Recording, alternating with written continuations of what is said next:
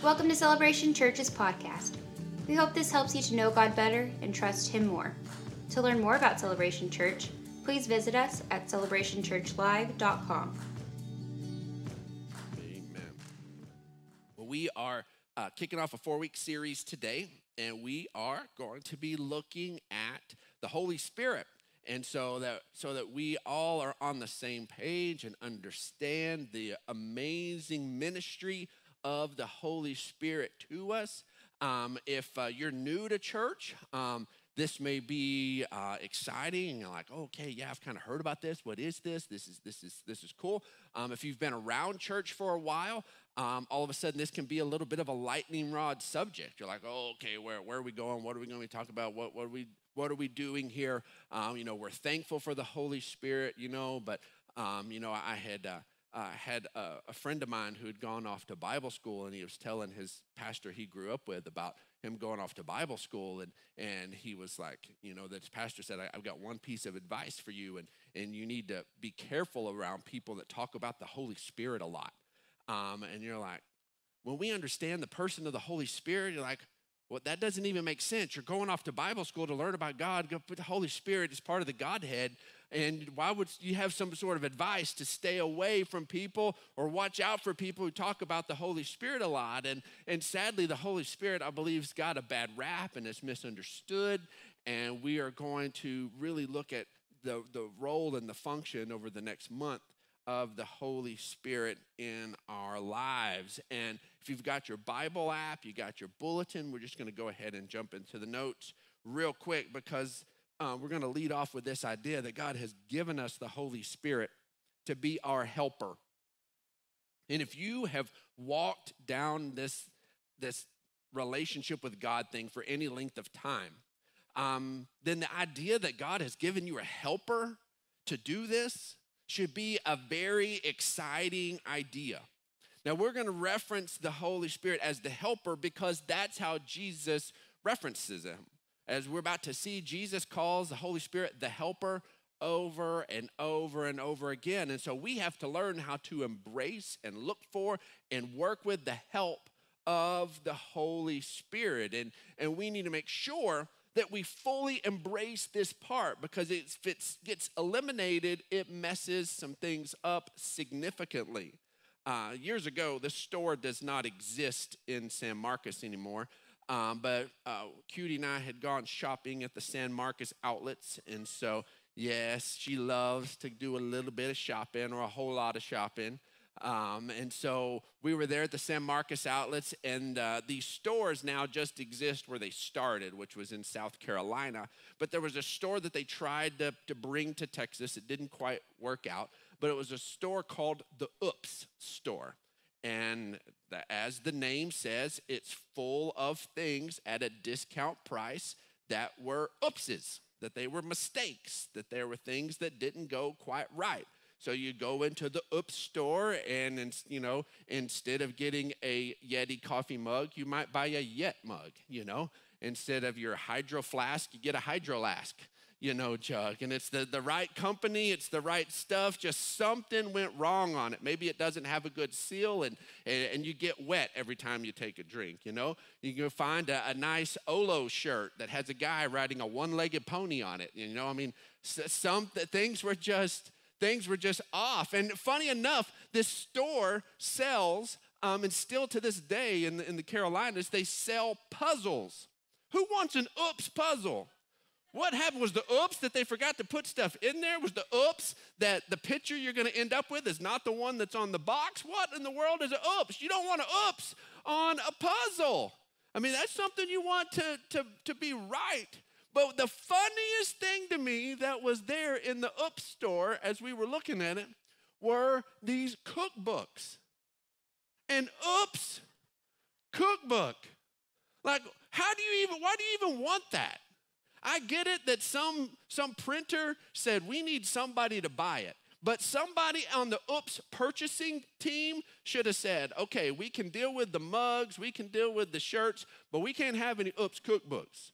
Thankfully, there were no Bibles there, because if there's an Oops Bible, it might have a burgundy sea and Jesus turned the water into wine coolers or something. I don't know what it might say.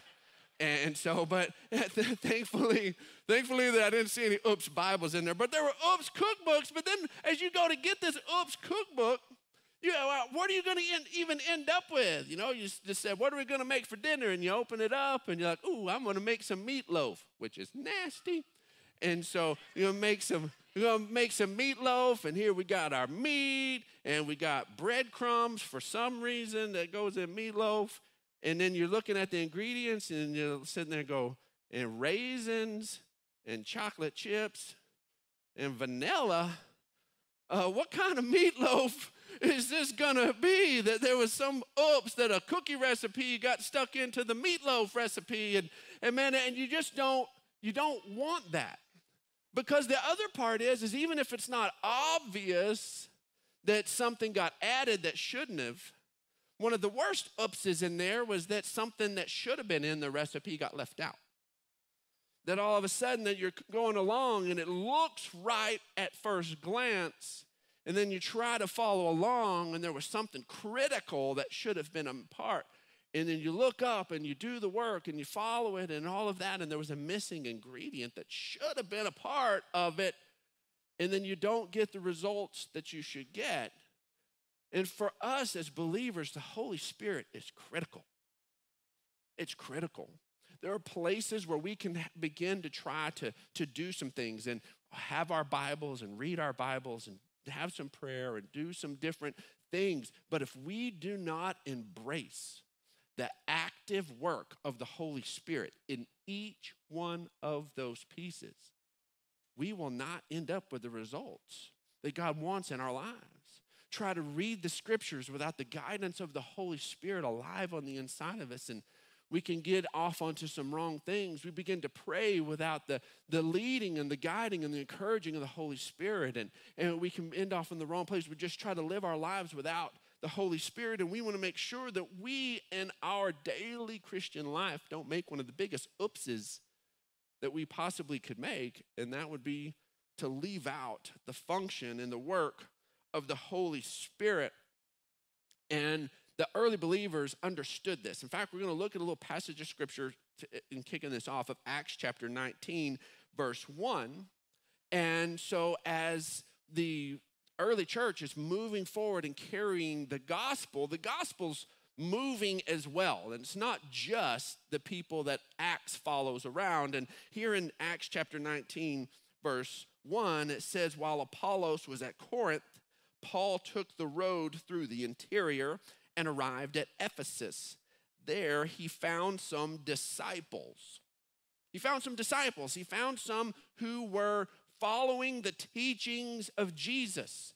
They understood who Jesus was. He found some. He was going to go try to present the gospel, and then he finds some people that have already heard about Jesus. And so the very first thing we find, the very first interaction we find that Paul has with them, he says, did you receive the Holy Spirit when you believed? He says, you've already believed. You believe in who Jesus is, but did you receive the Holy Spirit? Is that you have embraced the role and the function of the Holy Spirit? And they answered, no, we've never even heard that there is a Holy Spirit. We don't even know about the Holy Spirit. And so Paul, as he's traveling, because as he was ministering, the ministry of the Holy Spirit was a vital part of it. So now when he runs into a group of believers, he runs into a group of disciples, the first thing he says is, have you received the Holy Spirit? Are you allowing the Holy Spirit to function? They're like, we haven't even heard about this. And he immediately begins to go in and to remedy that. He begins to introduce them to the Holy Spirit. And so what this is today is this is what I want to be, is a proper introduction to the Holy Spirit. And over the next few weeks, we're going to look at an introduction to the Holy Spirit. And then we're going to look at the power of the Holy Spirit. Then we're going to look at the gifts of the Holy Spirit. And then finally, on the fourth week, we're going to look at the fruit of the Holy Spirit, because the Holy Spirit wants to bring about God's nature in our lives. And that's what the fruit of the Holy Spirit is. So just that we're all on the same page, knowing where we're going, how we're going to get there, then we're going to go ahead and look at this. We're about to spend some time with Jesus in the upper room with his disciples, okay? it's Jesus's upper room moment is in John chapter 14, 15, 16, and a little bit of 17, okay? So as all of that stuff is all happening there at the Last Supper, okay? 14, 15, 16, and a little bit of 17. And Jesus is there having his last discipleship moment with his disciples. And it's here because he is about to, after his death, burial, and resurrection, and then final ascension, he is then tagging out, so to speak, with the Holy Spirit. And he wants his disciples to understand, be expectant, be ready for the work of the Holy Spirit in their lives. And so he begins to teach them about the helper, the Holy Spirit. So let's look at John chapter 14, verse 16.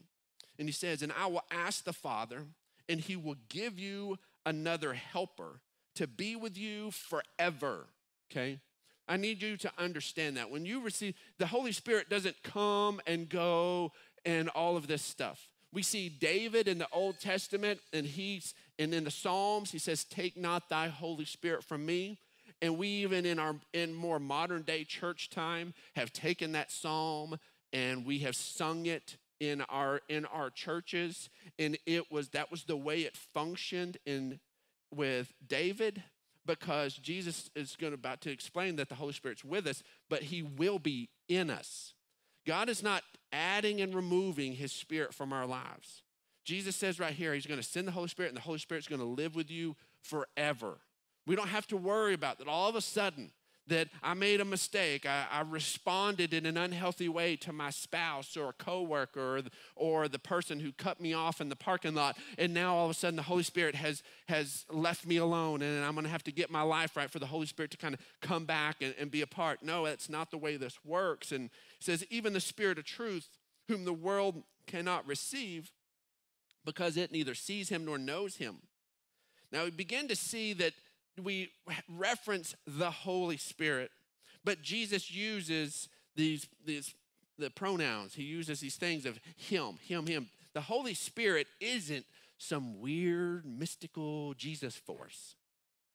It's a person. It's the third person of the Trinity. Holy Spirit is a person. Now, there are a lot of people who like to drop the word "the" and just say Holy Spirit. And I don't really have a problem with that. But the Bible uses the word "the," and we are normal. We don't feel like that depersonalizes it, because we refer to people we know who by their office, whether we say the governor, the president, the judge, whatever, and we understand we're talking about a person. So just because we say the Holy Spirit doesn't mean that we're taking the personage of the Holy Spirit away. The scriptures refer to as the Holy Spirit, but then also him. It says, you know him, for he dwells with you and will be in you. The new birth that we get because of what Jesus did allows now, because we are spiritually alive, we are spiritually righteous, the Holy Spirit can then dwell within us because of our new birth. That's why it had been the Holy Spirit was with you, but he says, but then the Holy Spirit's going to be in you. So we have to understand that the Holy Spirit dwells within us. The Holy Spirit stays with us forever, and the Holy Spirit is a person, and we need to get that. It goes on in verse 25.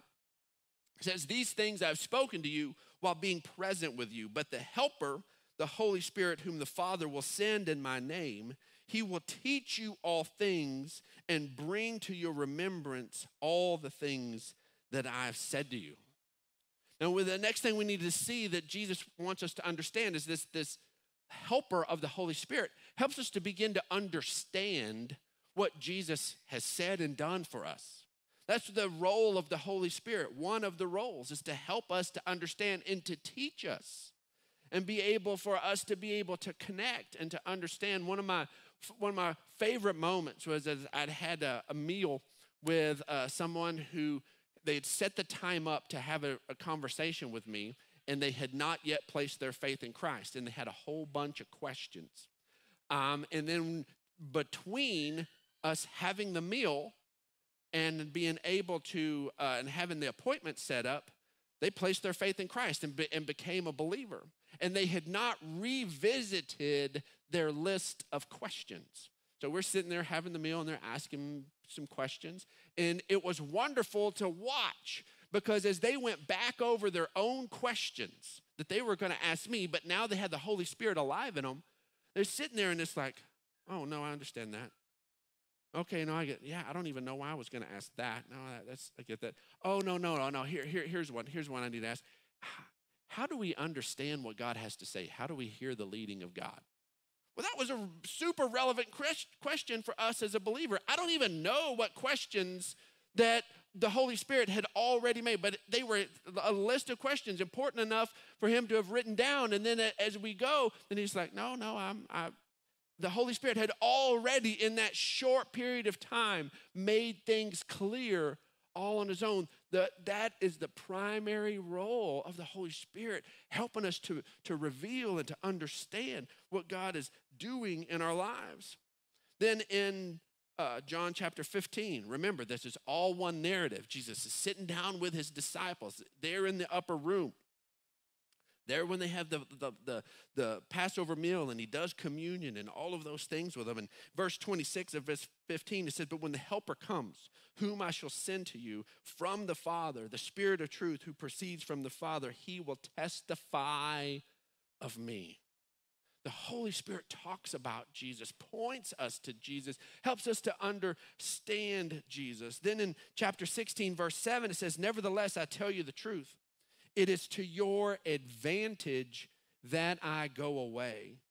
For if I did not go away, the Helper will not come to you. But if I depart, I will send him to you. This ought to tell us how important it is for us to embrace the ministry and the role of the Holy Spirit. Jesus is telling his disciples they had left everything to follow him. Some of them had been with him about 3 years at this point.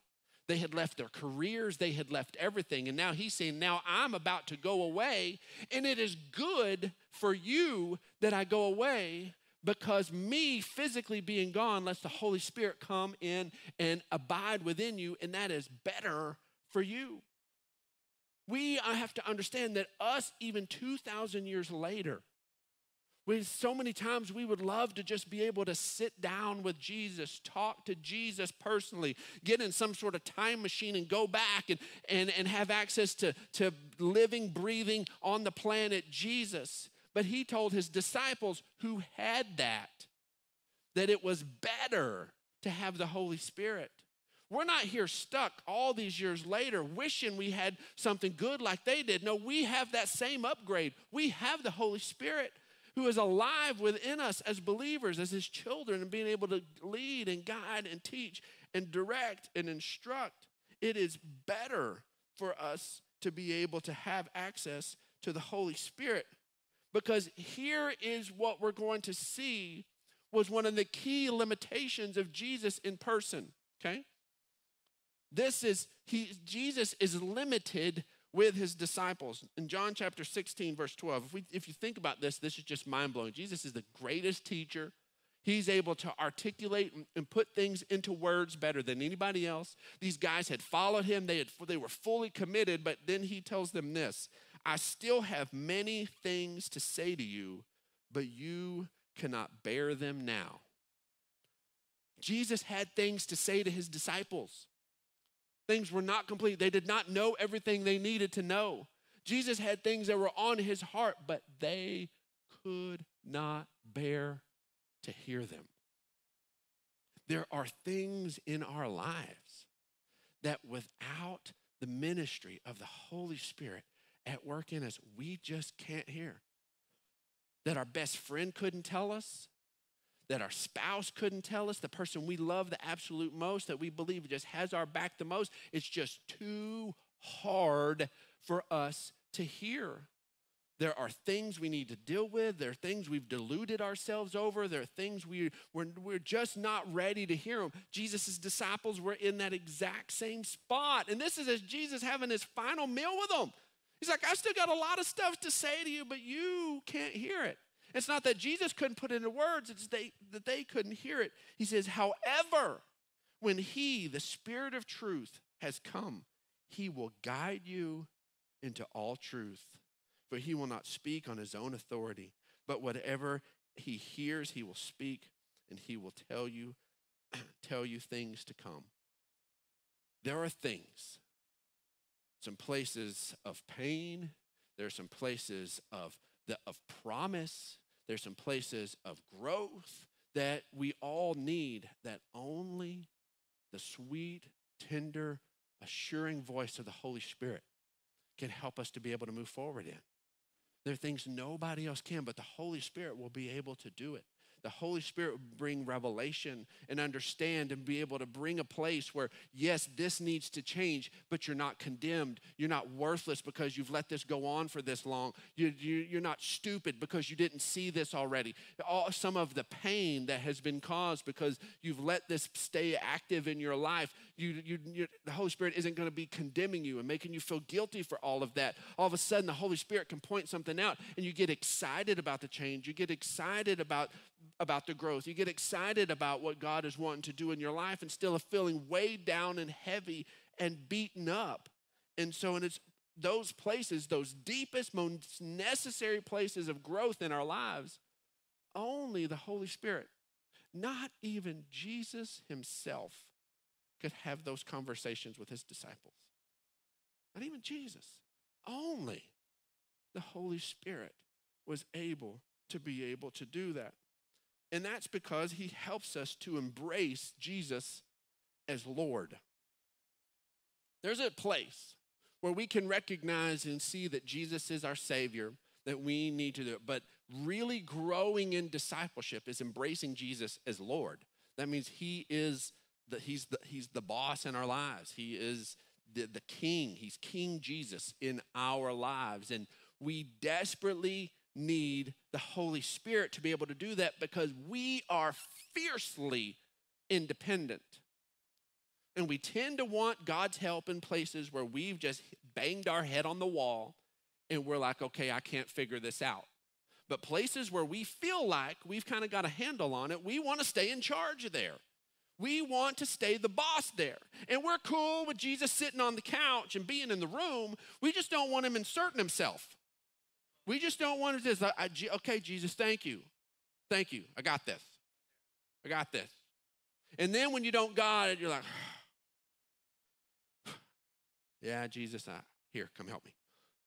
And that tends to be the way we do it. And praise God, Jesus is patient and whatnot. But to really let him be Lord, we need him. And in 1 Corinthians, Paul writes to the Corinthian believers, says, no one can say Jesus is Lord except by the Holy Spirit.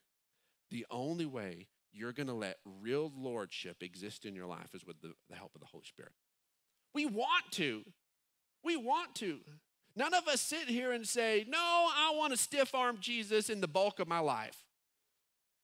We wouldn't be sitting in this room if that's the way we want, if we were conscious about it. We want Jesus to be able to have preeminence in our life. That's why we're gathered here. That's why you're online and watching this right now.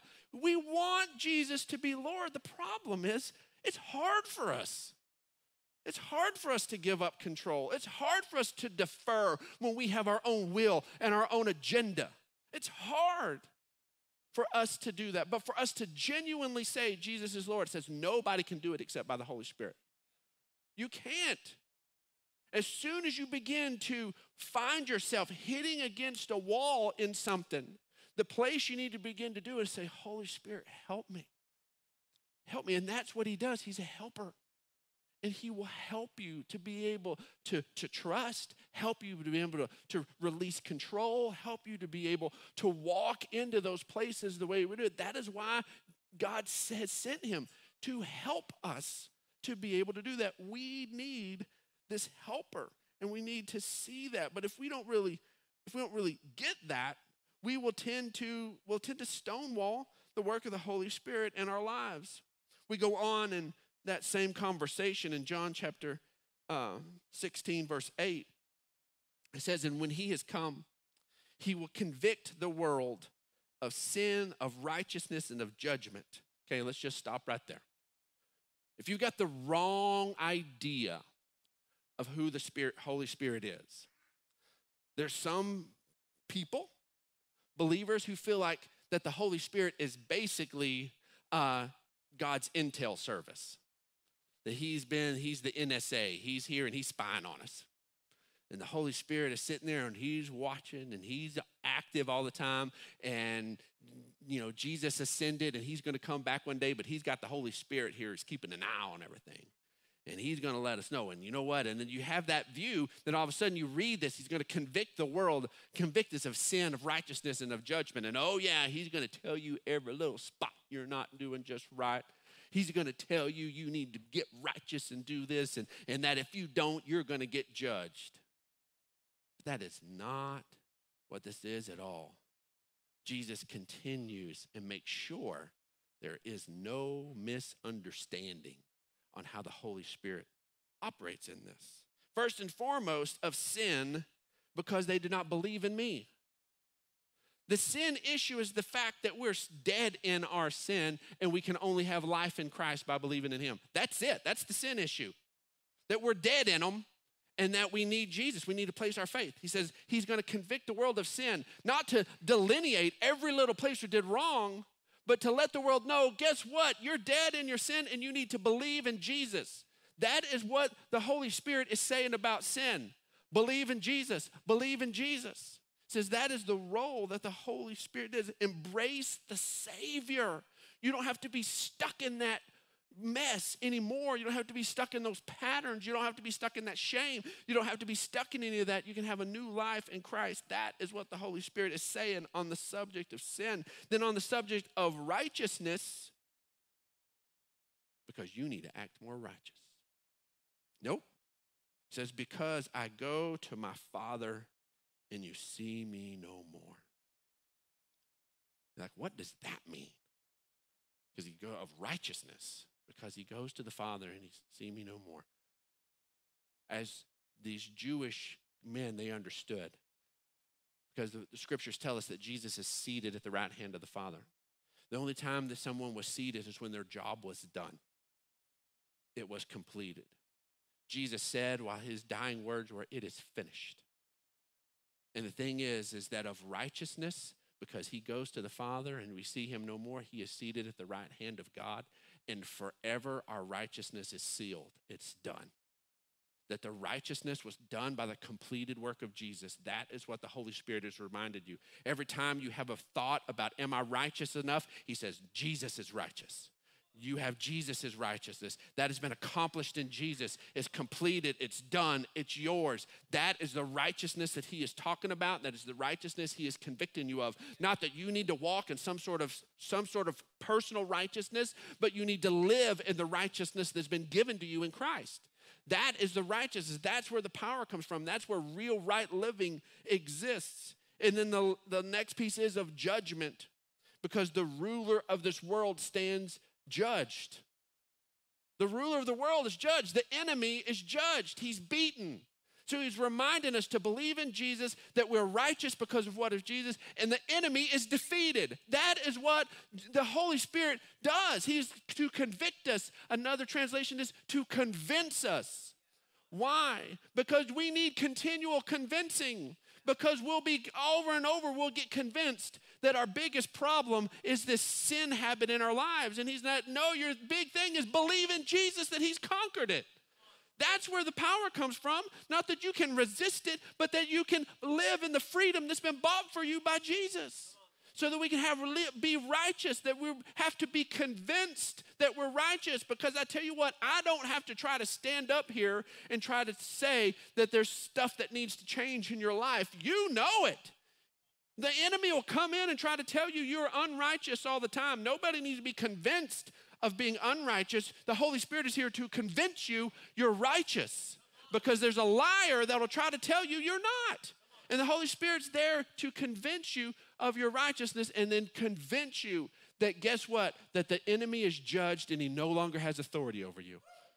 That is what the Holy Spirit is doing in our lives, and that is why we need it. And every time we begin to be unconvinced, it's we're not letting the true ministry of the Holy Spirit be at work in our lives and begin to shift things. John chapter 12, verse 31 says, now this is the judgment of this world. Now the ruler of this world will be cast out. That was going to happen. The Holy Spirit reminds us that it's done. John chapter 14, verse 30, I will no longer talk much with you, for the ruler of this world is coming, and he has nothing in me. That the ruler of the world has been defeated. We also need to understand this, that the Holy Spirit is my friend. He's been given to us as a friend.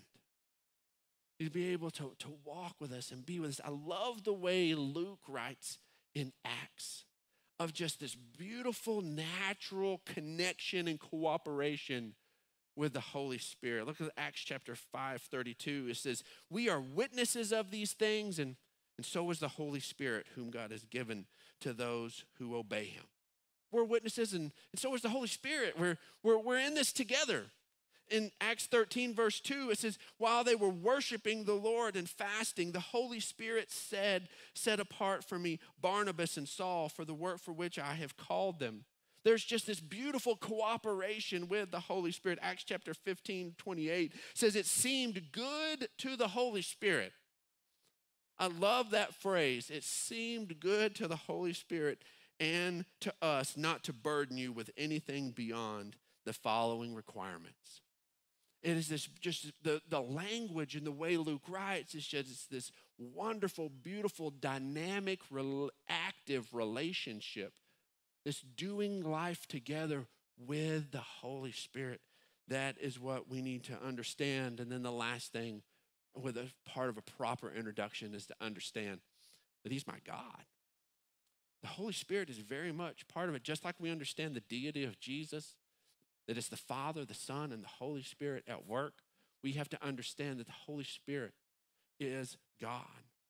And we see this in Acts chapter 5, verse 3. It says, and then Peter said to Ananias, how is it that Satan has so filled your heart that you have led to, and oh, let me get my glasses. There we are. There's an eye there. I knew that didn't make sense. How is it that Satan has so filled your heart that you have lied to the Holy Spirit and have kept for yourself some of the money you received for the land? Didn't it belong to you before it was sold? And after it was sold, wasn't the money at your disposal? What made you think of doing such a thing? You have not lied to men, but to God. So he says you've lied to the Holy Spirit. You've lied to God. It's the same. It's the same. See in Matthew 28:19, it says, therefore go and make disciples of all nations, baptizing them in the name of the Father and of the Son and of the Holy Spirit. And we see so many beautiful moments of all three working together. John chapter 14, verse 16. We had already kind of looked at this, but look at this. It says, I will ask the Father, which is I pray means I will ask. I will ask the Father, and he will give you another helper that he may abide with you forever. All three working, Father, Son, and Holy Spirit. Verse 26. But the helper, the Holy Spirit, whom the Father will send in my name, he will teach you all things and bring into remembrance all the things that I said to you. Verse 26, but when the helper comes, whom I will send to the Father, and the Spirit of truth who proceeds from the Father, he will testify of me. They're all of them working together. Luke 3:22 says, and the Holy Spirit descended on him in bodily form like a dove, and a voice from heaven, the Father's voice from heaven, says, you are my Son, whom I love, in whom I'm well pleased. We see all these places where it's all three at work. And in our lives, we have to embrace all three at work. We become very comfortable with saying Father in our prayers. We can begin very comfortable with understanding the work of Jesus, but we need to make sure that we fully embrace the work of the Holy Spirit in our lives. Our bottom line is this: everything that God does in our life, he does through the Holy Spirit. If you're going to embrace the fullness of what God wants to do in your life, you have to embrace the work of the Holy Spirit. Thanks for listening to this week's message from Celebration Church. We hope you'll stay connected by following us online. You can find us on Facebook, Instagram, and Twitter.